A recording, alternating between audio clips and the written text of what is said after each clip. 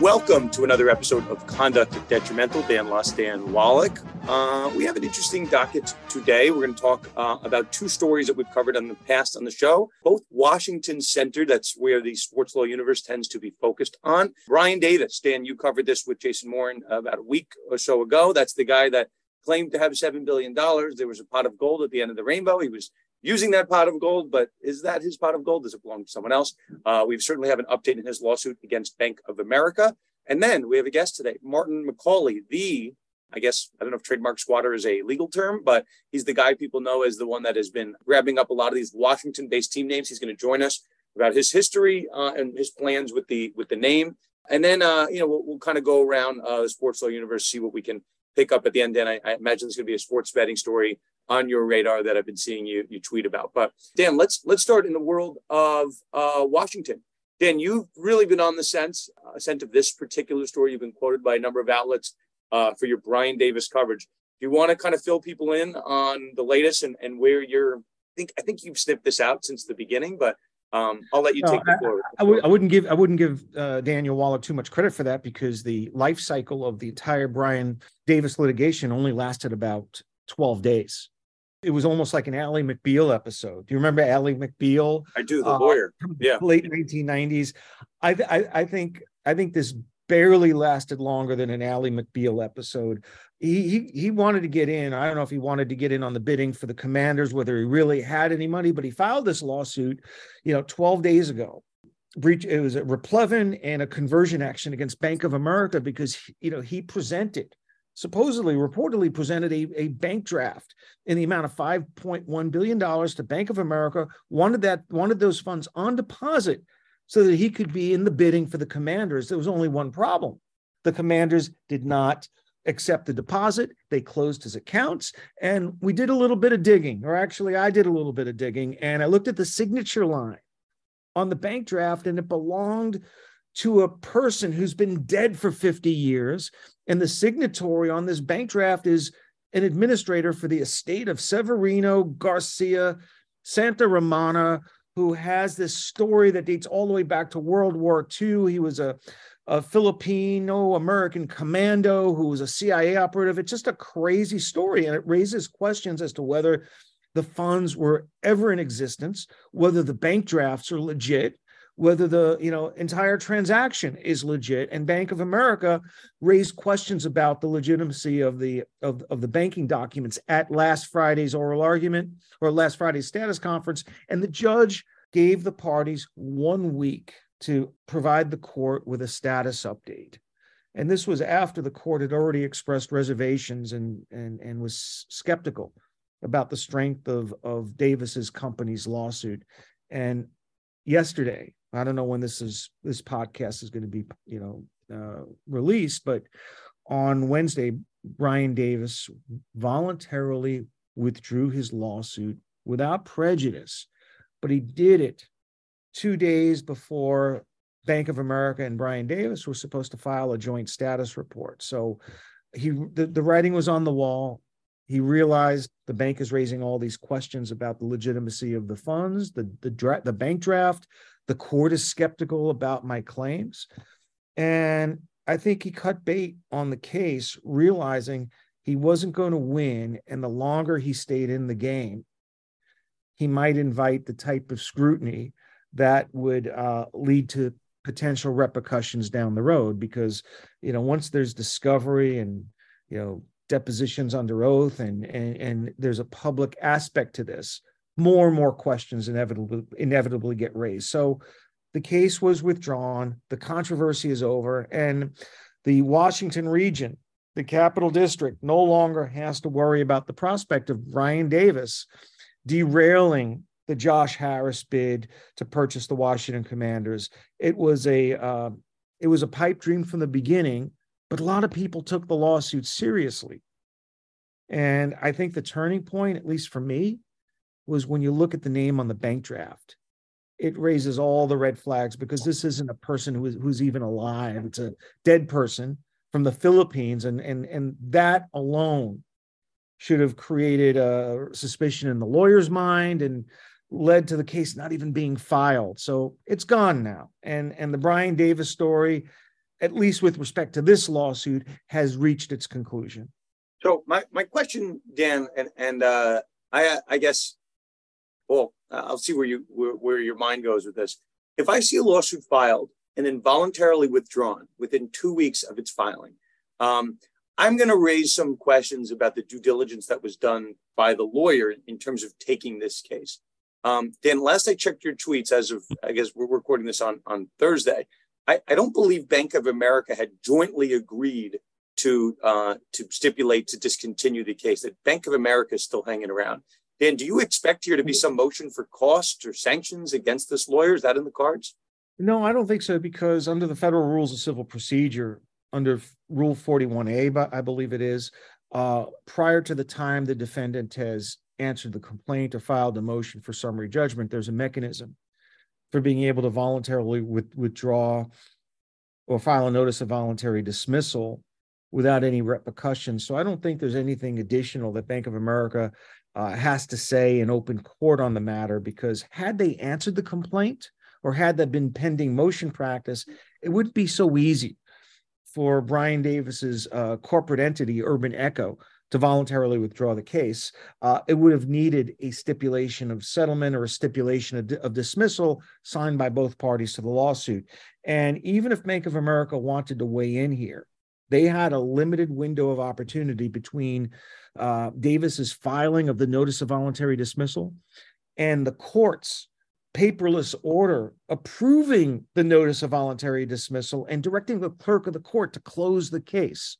So if Bank of America has anything to say to keep this matter alive, whether it's to seek sanctions or bring some matter to the court's attention, I think the window of opportunity, if it hasn't closed already, has very limited time left, like maybe within one business day.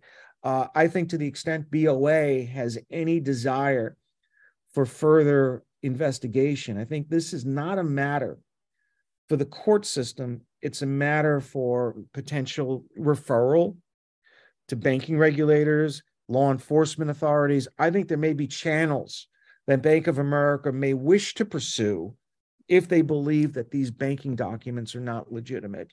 They don't need to air the dirty laundry, so to speak, in a federal court lawsuit. That's only a civil action. Maybe I'm stating the obvious, but that's probably why this case was voluntarily discontinued quickly. But here's the thing: if you're Bank of America, right? And I at a prior firm, I did some work for Bank of America on I think it was like a check fraud case, something like that. Yeah, well, I guess it's not that dissimilar to what we have here. I mean, there were legal fees spent on this case. The fact that they can't now go after those fees, I mean, even if it answers. They didn't file anything. The Bank of America's participation in the case was limited to filing a notice of appearance and showing up for a 15-minute telephone call on a virtual status conference. So the total billable hours, at least with respect to the actual time spent on the court matter, probably limited to like a couple $1,000s at best. But here's the question that I have. A week ago during the status conference, Brian Davis's attorney, Jeffrey Martin, suggested that the parties would be working on some kind of a negotiated resolution because ultimately Davis wants to get the unstamped bank drafts back in his possession. What he would do with those bank drafts, I don't know, but they seemed, or his attorney seemed interested in recovering the drafts. And if that was part of a negotiated resolution, you would see some evidence of that in the form of a stipulation of dismissal. There would be some joint document filed by the parties. Instead, rather than do that, or provide a joint status report updating the court as to the status of the case, Davis's attorney just simply pulled the plug and dismissed all his claims without prejudice, including the claim for the return of the bank drafts. So that suggests to me that maybe Bank of America is willing or has already returned the bank drafts to Davis that are unstamped, or Davis's attorney just decided to abandon that claim. So the question is, what comes of these bank drafts? Do they remain with Bank of America? Do they get forwarded on to the appropriate regulatory or law enforcement authority, or is it simply returned to the possession of one Brian Davis, never to be seen again. And no one to ask any further questions about how he got access to these drafts of these pot of gold. And what becomes of the estate of Severino Garcia Santa Romano? There's a story there. My dad was asking me. He heard me. I did one or two radio hits on it. He's like, "Does this person related to Luis Severino?" And I'm like, "No, this has no connection to this person." Yeah, Dan, I think it's a fascinating story. And again, he's won about as many games. I got to tell you, he's won about as many games as Luis Severino, who's been inactive largely for the past couple of years. So why not trot him out there in the Yankees rotation? You couldn't do any worse with Severinos. So, Dan, I do this every time, you and I get together when there's a story that you or I are at the heart of. Dan, I think part of this voluntary discontinuance, I think in part has to do with your coverage of the case and obviously, they got picked up, I think, by Pro Football Talk and elsewhere. So, Dan, that's when our little nexus or over here, a little corner of sports law makes some bigger rounds. But Dan, I'm ready to move on from. Jason Morin broke the story, by the way. Let's give Jason all the credit for. Jason did, of course. That's fair. But he launched Conduct Detrimental into the conversation around the story, and I think I just kept with it. And for me, the catalyst for my curiosity was the name on that bank draft. And when I did the research, and it led me down this road to the Philippines and World War II, I just became obsessed with finding out how on earth a lawyer could have allowed a lawsuit like this to be filed. When, and you asked me the question earlier, what obligations does the attorney have? And he did something very smart here, realizing that this could be viewed as a sort of a whopper of a tale. He had Brian Davis fill out a verified statement, almost making the complaint the equivalent of a verified complaint where Davis, swore to the accuracy, or at least laid out all the facts and signed his name to a declaration. So it almost offloaded responsibility entirely to Brian Davis, but the lawyer's obligation does not end with a verified statement.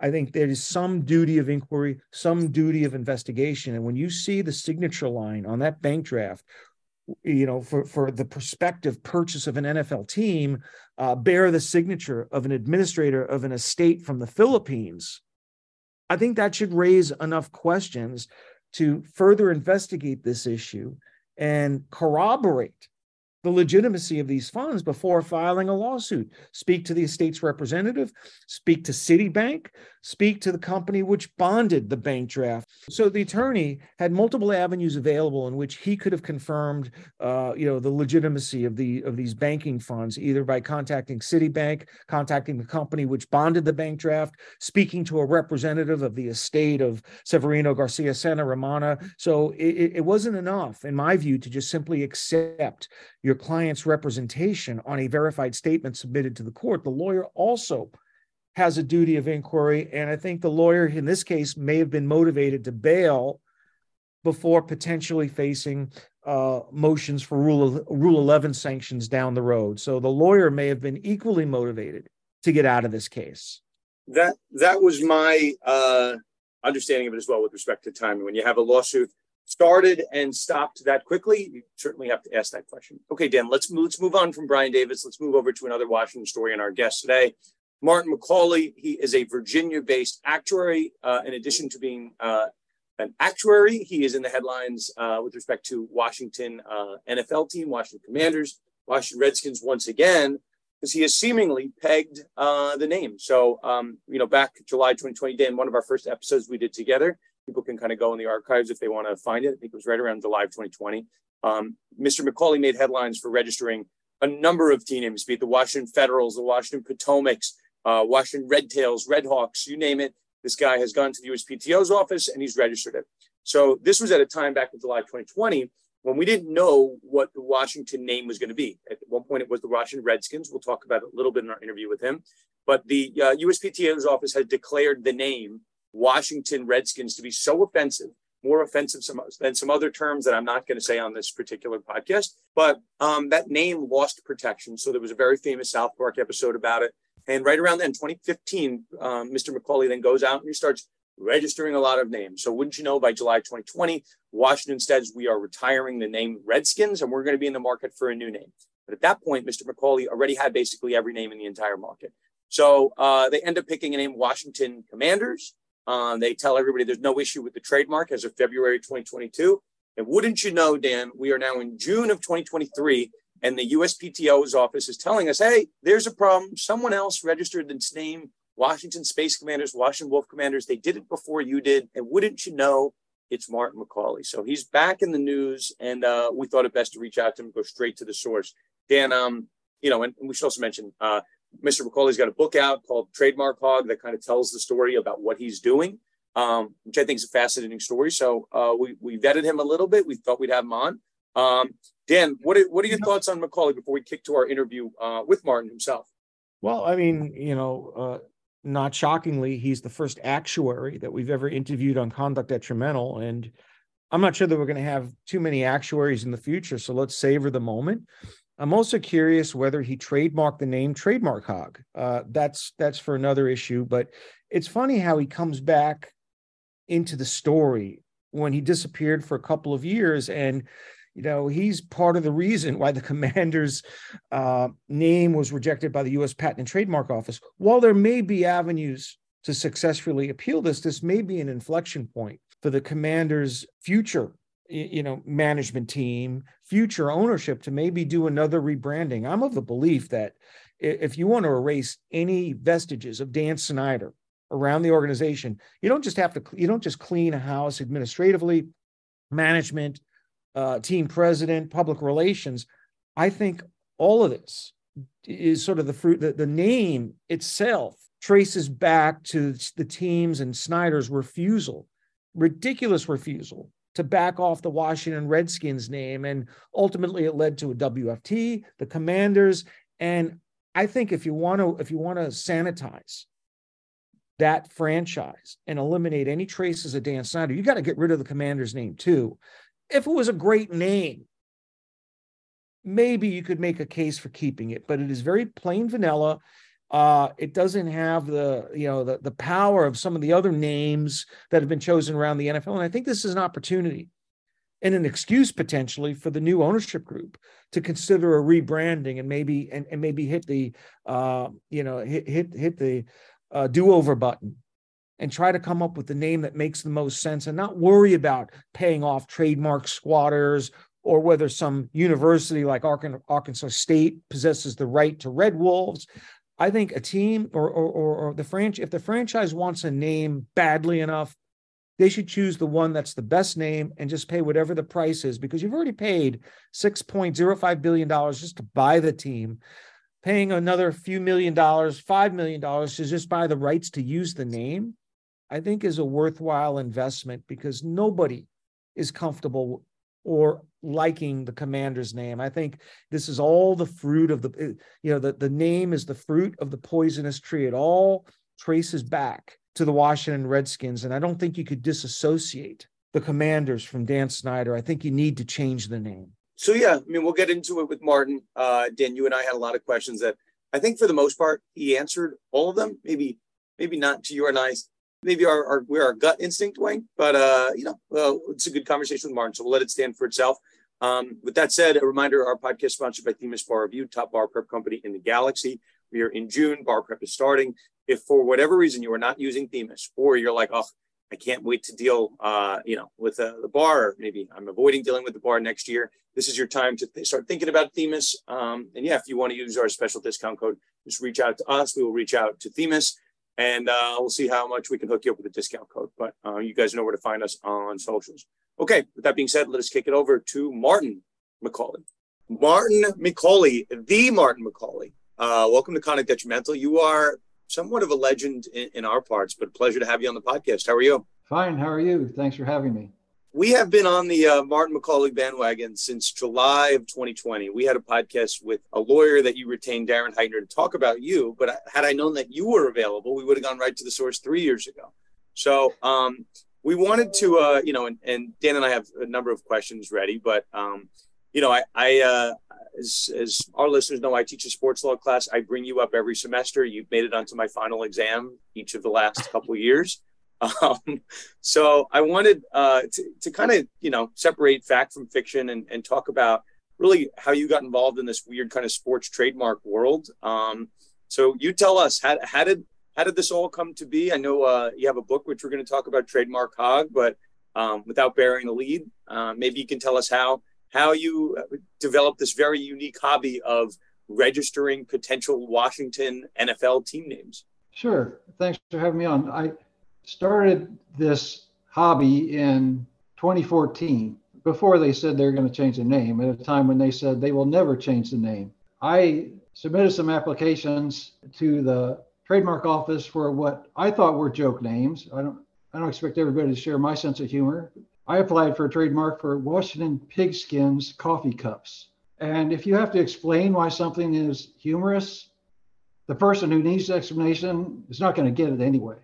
The Washington Pigskins coffee cups are funny because Pigskins sounds like the former team name.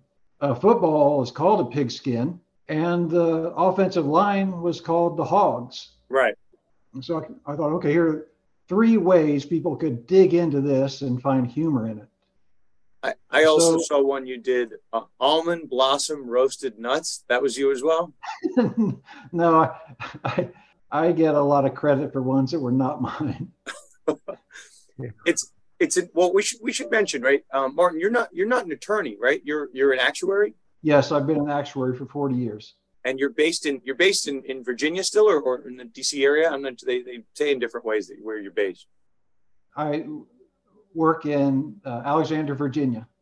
I moved to Virginia in 2009. So you mentioned this era of Washington football where we're not changing the name. The USPTO says it's offensive, and you kind of go into this in your book, at least the portions that are available online, about this interesting story. And you say you developed this habit trying to get ahead of the name change. Martin, where I'm curious, and I know Dan probably has a similar question, is like, this is not a free hobby. This is not like a hobby where one maybe bets on sports and makes a little bit of profit. This is very much a long game. So when you're buying up these trademarks, you're buying up the virtual real estate space that is Washington team names, be it humorous or maybe legitimate, because you end up getting some big names, be it the Red Tails or the Warhogs or the Washington Potomacs.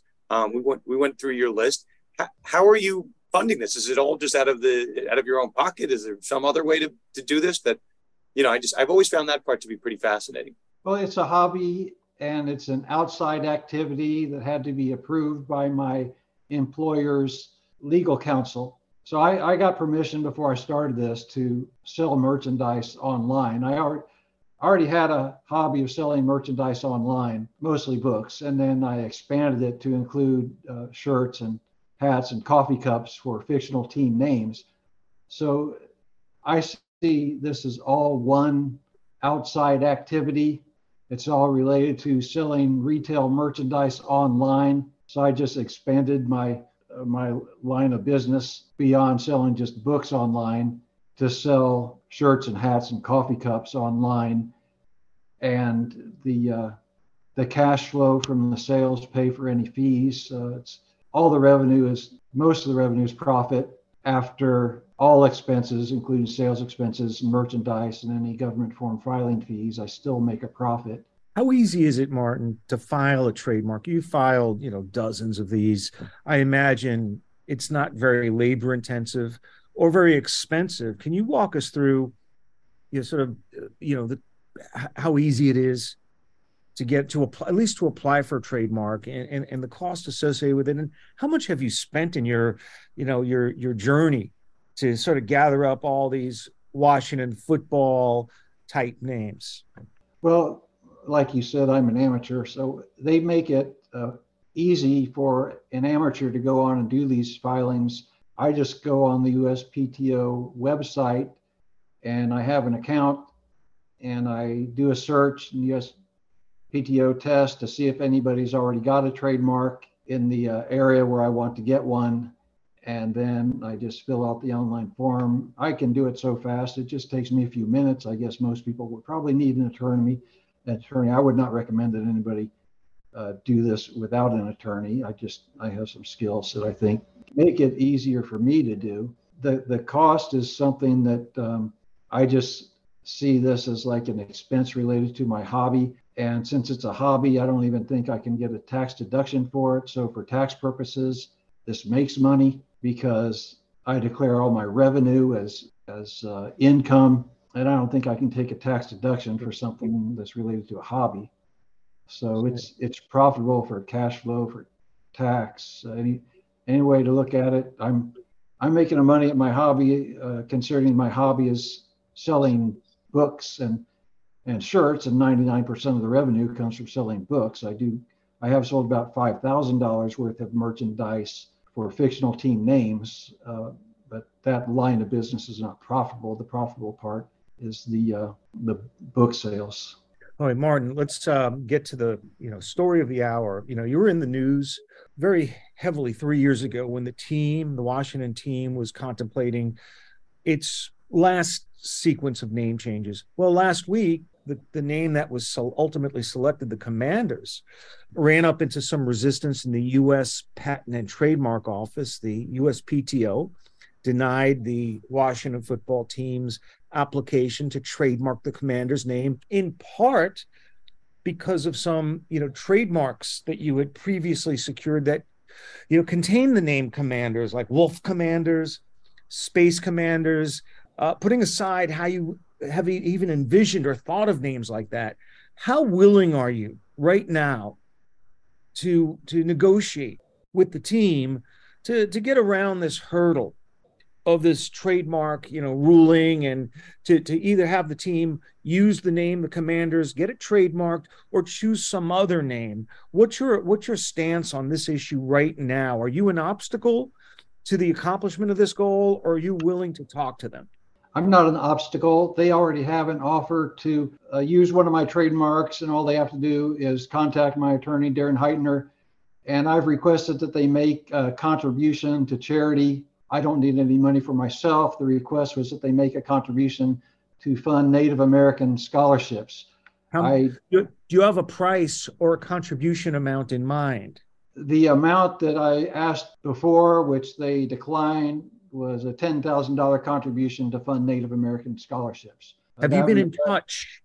Have you been in touch with any of the prospective new ownership groups, whether they be Josh Harris? I'm not going to say Brian Davis, but have you been in touch with anybody who is interested in the bidding for the Washington Commanders? Because obviously right now the team is in a transition period. We don't know when the new ownership group will be confirmed, or even whether there will be a new ownership group. So what steps have you taken to sort of update your conversations with the team or the group of prospective bidders for the team? I did get contacted by a celebrity affiliated with a potential buyer. I don't want to go into the details, but it would be somebody everybody would recognize their name easily. To verify it was actually them. A celebrity not in the sports industry and not an athlete, but somebody people would recognize. They didn't say I could go into disclosing a lot about the conversations. I don't know if they are affiliated with the buyers who are going to prevail, but they did ask me about one of my trademarks, and I told them you have the same deal that the outgoing owners have, and you can use my trademarks in exchange for a contribution to charity, Native American scholarships. The amount I asked was $10,000. I said that's negotiable. The previous outgoing owner did not want to take me up on that, so I just let them have the trademark for Washington Football Club anyway at no charge. The celebrity I talked to was not surprised that was the reaction of the outgoing owner. I kind of have and I think maybe you expect this question to come, and we addressed it in a recent podcast, but and if you can comment on it, I think that would be very helpful. So the Commanders kind of announced this new name in February of 2022, that they want to be the Washington Commanders. So I'm looking at your Space Commanders, Washington Space Commanders, and Washington Wolf Commanders marks on the USPTO website. So the filing date with respect to those two names on the United States Patent and Trademark Office, August 21st, 2021. So you beat, and I know where I think I'm going with this, but you beat the Washington Commanders to file at the USPTO's office. Their filing date is also February of 2022. You beat them by a couple months. Now, the tricky part is where friend of the show, Josh Gerben, comes in. Reportedly that the Washington Commanders trademark itself was actually filed on August 6th in Trinidad and Tobago. So according to the Paris Convention, you have basically a 6-month look back window. So, if we're keeping score here, you beat them to the USPTO's office, but they beat you to the first filing, which occurred on August 6th in Trinidad and Tobago. And I think they're timely under the Paris Convention. So the USPTO kind of issues this non-final, opinion that we're denying the Washington NFL Commanders their mark because you beat them to the Patent and Trademark Office. But do you still think that you're kind of first in time, even though they beat you to the Trinidad and Tobago office? How does that factor into the analysis? They beat me fair and square. My applications for Washington Space Commanders and Washington Wolf Commanders are suspended because of their earlier filings in Trinidad and Tobago. So I am not going to get those registered. They were in use. I did sell about 30 shirts, not a big seller. My other shirts outsold them tenfold. A lot more fans want to buy Washington Wolves or any Wolf variant. I sold more Washington Panda shirts than I sold Washington Commander shirts. I'm very impressed at your ability to sell 30 shirts for Washington Space Commanders. You sold 30 shirts. That's combined. Wolf Commanders and Space Commanders. I think Space Commanders would be good. When they were talking about Commanders, when everybody wanted Wolves, I just wondered, what could that possibly be? What kind of mascot are they talking about? So I thought, okay, well, there's Space Command. Maybe that's what they mean, Space Commanders. I could see that. I would buy a Space Commanders shirt. I guess a related question. So nobody knows about the Trinidad and Tobago filing by the Commanders until February. Nobody thinks about it. So they make this filing in August of 2021. You, within, maybe it was coincidental, I have no concept, but within a couple days of that Trinidad and Tobago filing, you've guessed it. You've guessed the name Washington Commanders. Obviously, there's a word in the middle, be it Space or Wolf Commanders. But how did you come up with that name? Do you have inside sourcing to HQ, or are you just good timing? I'll just call it intuition. And I could say I can predict the future. Some people are skeptical of somebody who can really do that. But like Reggie Jackson said, are you bragging if you can back it up? It's like, how much proof do I have to provide that, I predicted this? So I'll just say it's intuition. I have one more, and then we'll see what Dan wants to add here. But I think, when we covered this in a previous show, and I've been pretty, transparent about it, to the extent that you can be a thorn in the Washington Commanders side, and you have been in the past. I know back in 2020, you kind of offered to give away the marks for free, that you'd go away, but you just, you want to have a conversation with them. And now kind of similarly, not exactly the same, you want them to make a donation to charity. On this show, we spent a lot of time, I think it was about 2 years ago at this point, on the Cleveland Guardians roller derby saga. And, the roller derby team had the name first. They put into commerce first. They chose not to go away quietly, filed a federal lawsuit, and said that you are infringing on our mark. And we're not here to talk, at least for this episode, to talk about whether that was a strong suit or a weak suit. It was a question about first to file versus first to use, some issues in there. Now, certainly, right, you can be a thorn in the Washington Commanders side. The USPTO's office seemingly signaling that if you want to be Martin, it's not a frivolous case, that you did at least file first in the USPTO. Again, we can talk about the kind of leverage points that you might have, but is there a reason why you aren't using this opportunity to turn a buck, right? Why you seem to be using, your book sales and whatnot to pay for this trademarks? The trademarks might be able to pay for themselves in the right scenario, right? So whether it's your Reggie Jackson's ability to call what the name was going to be, why aren't you using this opportunity to profit personally, which others certainly have before you? Well, yeah, a lot of people would wonder, why don't I just try to profit from it? I guess that's just not my motive. I'd rather just avoid the confrontation and just make my trivial, meager amount of money on book royalties and figure that covers it. And just to show people, nonetheless, that you were the first to come to the name. I mean, if that's the goal, certainly the reason that you're on this podcast is your ability to predict names. So, I think a fair question to ask, but it's not too late. And the USPTO hasn't made their decision yet. I don't think the Commanders have filed a response yet, right? They did file a response to one that lists Washington Americans as likelihood of confusion. So I think that's probably the bigger obstacle for them rather than Washington Space Commanders or Washington Wolf Commanders. Because Washington Americans has Section 8 and 15 acknowledgments. So I have a trademark for Washington Americans for providing a website with information related to the sport of football, Section 041. So the USPTO found that's a conflict with Washington Commanders, Section 041 for football. And that was a finding 6 months ago, and the response was last week. And football team said, no, you shouldn't block ours because of Washington Americans. There's not really enough of a confusion there. And I agree there's not much of a confusion there. I would disagree with any implication that I'm not using that trademark. I've been using it continuously for over 10 years, and I'm pretty sure they are aware I've been using it for 10 years because of the 130,000 hits to that website, more come from Ashburn, Virginia than anywhere else, their headquarters.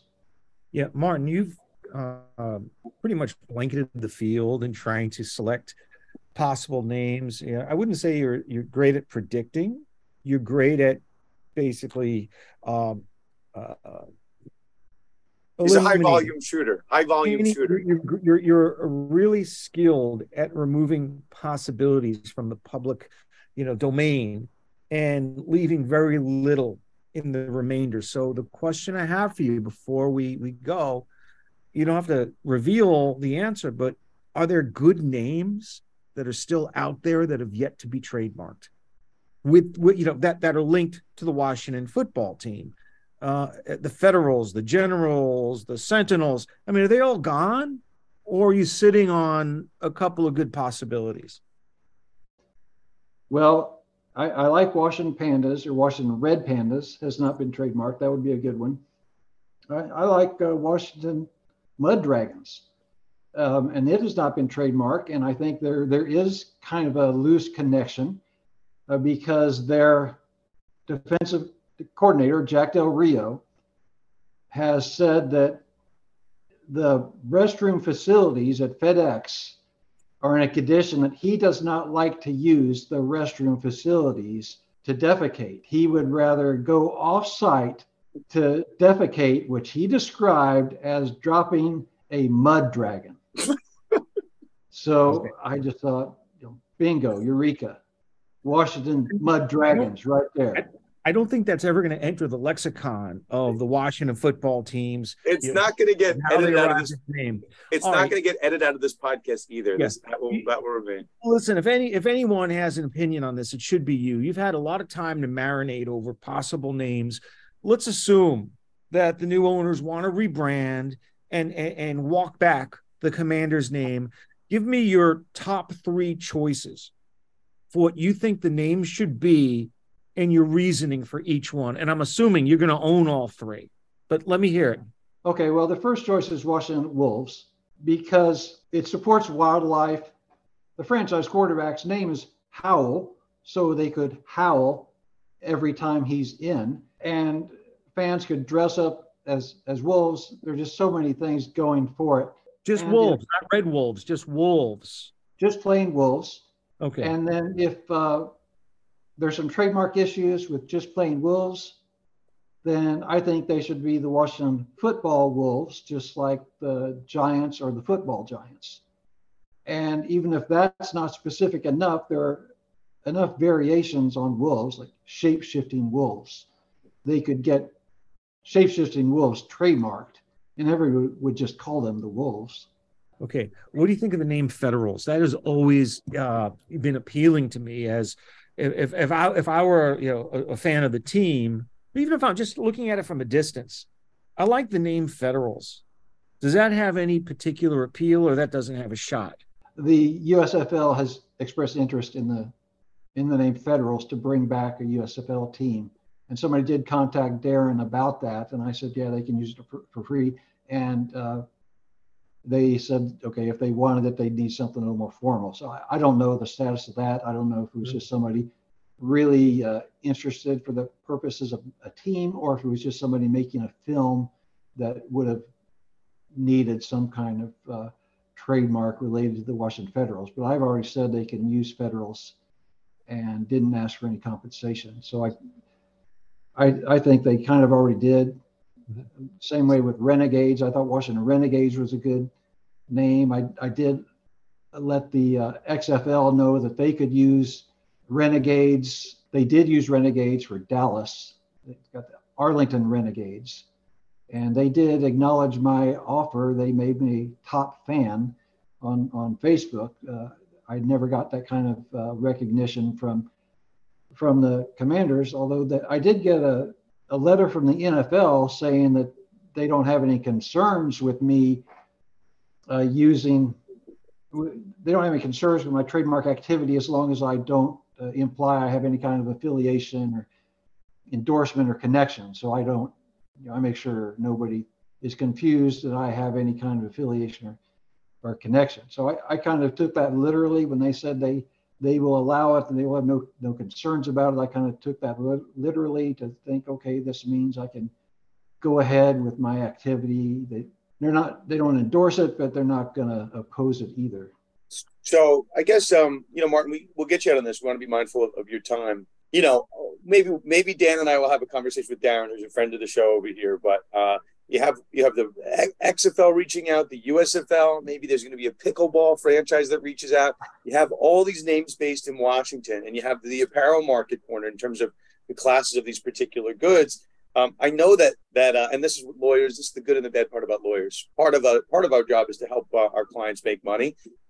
There certainly seems to be a way to make money off this. I think it's staring you right there. So maybe we'll have a conversation with Darren. But this seems to be a venture that you've done very well and you've carved out this niche. So I will say this, and as we kind of get out of here, the comments I see in the replies about you, Martin, some people call you a trademark squatter, which, if you're good at predicting names, you're good at predicting names. People can call you whatever you want. I would say in your defense, that doesn't seem to be what you're doing. I think you are certainly entitled to do it if you wanted to. To Dan's point, there are comments that I see on social media that say if Martin McCaulay is the guy that makes Washington change their name again from Commanders to something else, we will elect this guy into the Washington Sports Hall of Fame. So I want you to just be mindful that this Josh Harris phone call might come. It might come at some point. And that's not the time where I want you to be giving things away for free, Martin. So just put it out there in the back of your head. Martin, on that point, if you had been in an American League ballpark and caught Aaron Judge's 61st and 62nd home run, would you have given it away for a nominal donation to Native American causes? No, you're sitting on a intellectual property right that is worth millions of dollars, and a team ownership group that will have spent $6.05 billion to buy the name. The branding is such an integral part of the team.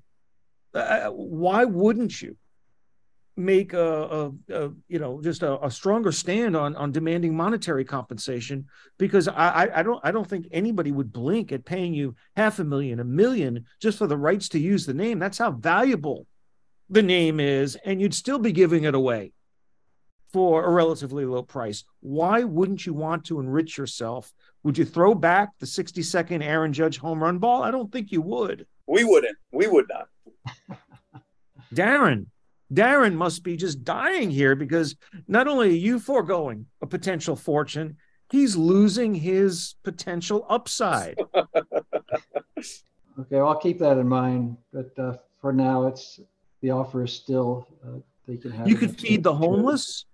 You could donate millions of dollars or hundreds of thousands of dollars to animal rescue groups. You could do a lot of good with that money. Instead, you're letting a billionaire pocket a couple of $1 billion and keep it when they would probably be ready, willing, and able to pay you some amount that begins with 7 figures or even high 6 figures to buy the right to use the name. Think of all the good that you can accomplish if you really are thinking about it in terms of doing some public good here. Just keep it in mind, Martin. That's all. That's all we're saying. Just keep it in mind. Okay, thank you. I'll keep that in mind. Sounds good. Martin, we really appreciate you joining us at Conduct Detrimental as as this thing gets vetted out. You know where to find us if you make the news headlines again. But we appreciate you joining us and and educating us on the world of sports trademarks. So really appreciate it, Martin. Thank you. Thanks for having me. So that was Martin McCaulay. Again, his book, Trademark Hog. You can find it on Amazon and wherever books are sold. But yeah, I thought Martin was a good guest. Dan, I'm still kind of maybe, I don't know if the term is dubious, but I think he's leaving a lot of money on the table. And Martin kind of told us offline, we asked why, he's only trying to seek charity. And he goes, well, we're not breaching any kind of confidence, but he said it's a kind of an issue with his office about getting approvals, and he had to get approval for charity. So Dan, I don't know, Dan, let's pretend like you were Martin McCaulay's boss at whatever accounting firm he works for. What? I don't know. I just don't understand. Like, this seems like so obvious that he's in a niche. He can make money off of it. Like, what's to do here? It would be a very easy conversation for me if I walked into the office of the general counsel of the company he works for, who would be supposedly my boss, and I'd have to get permission from him to sell the right to the trademark for millions of dollars. It would be a very simple conversation consisting of two words: I quit or F you. And I think Martin seems like a sincere guy, but on the other hand, he's retained Darren Heitner. Darren Heitner, I don't know if Darren works for free, but Darren is sort of in the business of helping his clients maximize their earning potential, like all of us would be. And you're sitting on an asset, an intellectual property right that, when you think about the value of the team, the right name could be sold for a seven-figure amount. You have Heitner, Darren Heitner representing you. You're giving it away for a $10,000 contribution to some charitable organization. I'm not buying it. I'm simply not buying it. And I don't begrudge Mr. McCaulay for maximizing the earning potential. He might as well just come clean with it. I mean, if I'm a team, I probably don't want to deal with the guy anyway, because one of the real important aspects of unveiling a team's name or a new name is secrecy. And if you involve too many people in the transaction, particularly strangers like Martin McCaulay, who have legal representatives, you're gonna stay awake at night worrying if this guy is going to spill the beans, right? You buy the right to wolves, and you're going to plan this big announcement, and then Martin McCaulay tweets it out or tells a few people that this is going to be the name change. So I think that's the biggest impediment he's going to deal with. But it would be a bad business decision. It would be a foolish decision to allow billionaires to not have to fork over a few $1 million for a name that Martin McCaulay, I mean, he's devoted years to collecting all these various trademarks. He's put in, so many hours, spent probably tens of thousands of dollars, if not more. He should be able to, obtain the fruits of his labor, and to allow billionaires off the hook like this, when there's so much good that he could do with the money if he really wanted to earmark it for charity. I would just collect it for myself. But he has a choice here, and he's walking away from a guaranteed seven-figure payday for what I consider to be not a good enough reason. If you don't want to profit from it, fine. Use it for charitable good works. And nobody would begrudge him that, whether he kept it for profit or kept it to fund charitable organizations. This is an opportunity for him to cash in on his hard work, his ingenuity, and his just sort of prescience in being ahead of the pack in figuring out teams' names. He should be rewarded for that. I'm in agreement. So we'll leave it at that. Maybe again a conversation we should have with McCaulay offline, and maybe he needs some more pressing, but neither here nor there. So Dan, that's kind of it on the Washington side. We've been kind of in this weird kind of sports world where, at least I'm a big basketball fan. I was hoping maybe the Knicks would make a run. They did not. They were dethroned by the Miami Heat. And then I had money on basically anybody from the Metro Division to make it to the Stanley Cup Finals. So that would be the Devils, the Rangers, the Islanders, all of which were vanquished. And now we have the Florida Panthers representing the East in the final. So South Florida seems to be a booming period of time. And I remember, Dan, once upon a time on the podcast, we covered the kind of Florida sports betting wars very closely. So I think it's probably a good time to revisit that in light of recent events in the sports world. I think probably the hottest era, even though LeBron played for the Miami Heat and Shaq played for the Heat, between what's going on with the Panthers in Miami on back-to-back days, I can't imagine the sports betting market would have been hotter, but for this legalization. So I give it to you on that front. Yeah, well, putting aside sports betting, I lived through something like this 29 years ago when the Knicks, I was living in New York, when the New York Knicks and the New York Rangers both made their respective sports finals. The Knicks were in the NBA finals where they lost to the Rockets in 7, and the Rangers won their last Stanley Cup against Vancouver in 7 games. And for roughly a 2-month period from mid-April to mid-June, there was an important Ranger and Knick playoff game played every single night, 2 months running.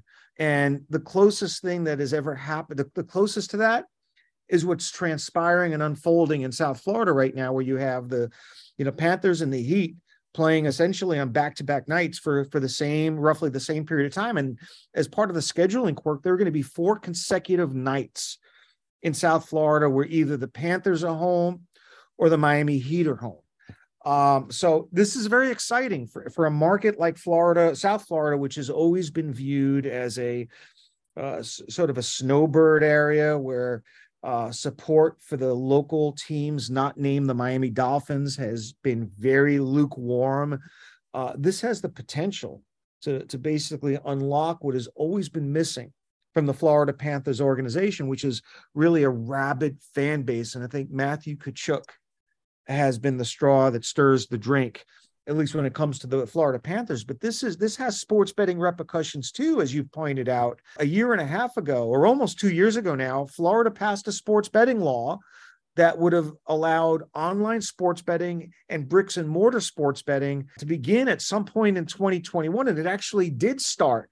But a federal court decision following a lawsuit filed by one of the Seminole Tribe's competitors ended up putting sports betting on the sidelines. And as a result of a court ruling, we haven't had any legal sports betting since November of 2021. The case is on appeal. It may go all the way to the U.S. Supreme Court, and it may be until 2025 until there's any final resolution here. But think of all the money. Think of all the South Florida sports fanatics who would have bet on the Panthers or bet on the Heat. And this court ruling basically took money out of their hands. They would have been on this legendary heater for all of April, May, and the beginning of June, where you can imagine what the market would have been like. It's almost like the couple of years ago when the Rhode Island lottery got taken to the cleaners because bettors wagered on the New England Patriots and all the money came in on the Patriots. The same phenomenon would have occurred in South Florida with the Heat and the Panthers attracting big money, and the sports books would have lost their shirt. Now, they wouldn't have lost their shirt, but this was an incredible missed opportunity for the South Florida sports bettor to line their pockets with the winnings from riding the Panthers and the Heat all throughout the playoffs, multiple rounds. We're now entering the 4th round of each sport. And I'd hate to think of all the money that got forfeited here, or at least the opportunity to reap a significant amount of money from sports betting winnings out the door because of a court ruling from a year and a half ago. What's funny, Dan, I mean, I have a couple of friends in New York, one of which has the Miami Heat to win the title at a whopping 45-1 odds. Wow. And I know another friend that bet the Panthers before they beat the Bruins in the playoffs at 14-1. So obviously, none of those odds are much lower. They're in the single digits. So yeah, I'm with you. It's a missed opportunity. There obviously will be people that have bet on the Miami Heat out of state, but to your point, Dan, that's where those bets were going to come in. It's the ease of which. Let's not blame the court for this. I don't blame the court. It's a what could have been. It's a fork in the road type moment for Florida bettors. Can you imagine what the parlay would have been if you would have picked, prior to the beginning of the playoffs, Panthers and Heat, parlay bet to both win their respective league championships? That just would have been some ridiculous number. And, the sad thing about this is Florida Florida, it could become one of the top 3 markets in the United States for sports betting. It's the 3rd largest population, but it attracts visitation and tourism to the tune of over 100 million, visitors annually. This would have been a gonzo sports betting market. And the only reason we don't have sports betting, in my opinion, I'm in this industry, I follow it very closely. The failure to legalize sports betting successfully does not land at the doorstep of a federal court judge. It's attributable to the greed of the Seminole tribe of Florida, which has wanted to control sports betting on a statewide basis. They want a monopoly. And Governor DeSantis gave the Seminoles outright control over sports betting statewide. Had there been some embrace of the opportunity to cut in all the stakeholders and find a more equitable, competitive landscape, we would have had legal sports betting 3 years ago. And this would all be a moot point by now. So, on one level, this is a byproduct of a legal question, but it also underscores the battles that often take place in state capitals between rival stakeholders over control of sports betting. And more often than not, the reason why sports betting bills fail to get over the finish line isn't because of a reluctance by lawmakers to pass bills.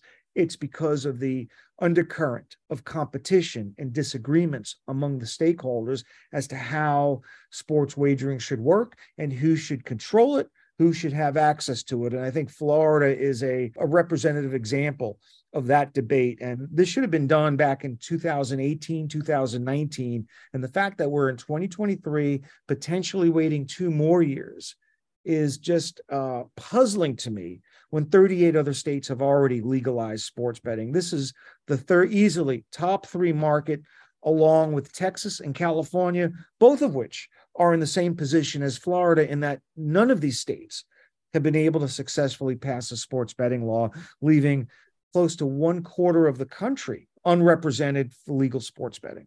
We'll keep an eye on it. We'll see if those bets would have cashed. If Florida and or Miami do win, you might have some angry people in Florida, maybe people that could have benefited, but we'll see. Dan, between Washington, Florida, no shortage of sports law topics.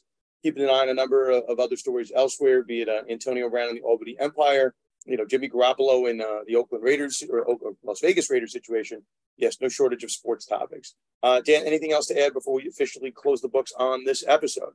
See you shaking your head. No? Yeah. So I think we covered a lot here. Let's do it. It became a Washington Commanders podcast. So we're joining the legion of Washington Commanders oriented podcasts, at least for 1 week.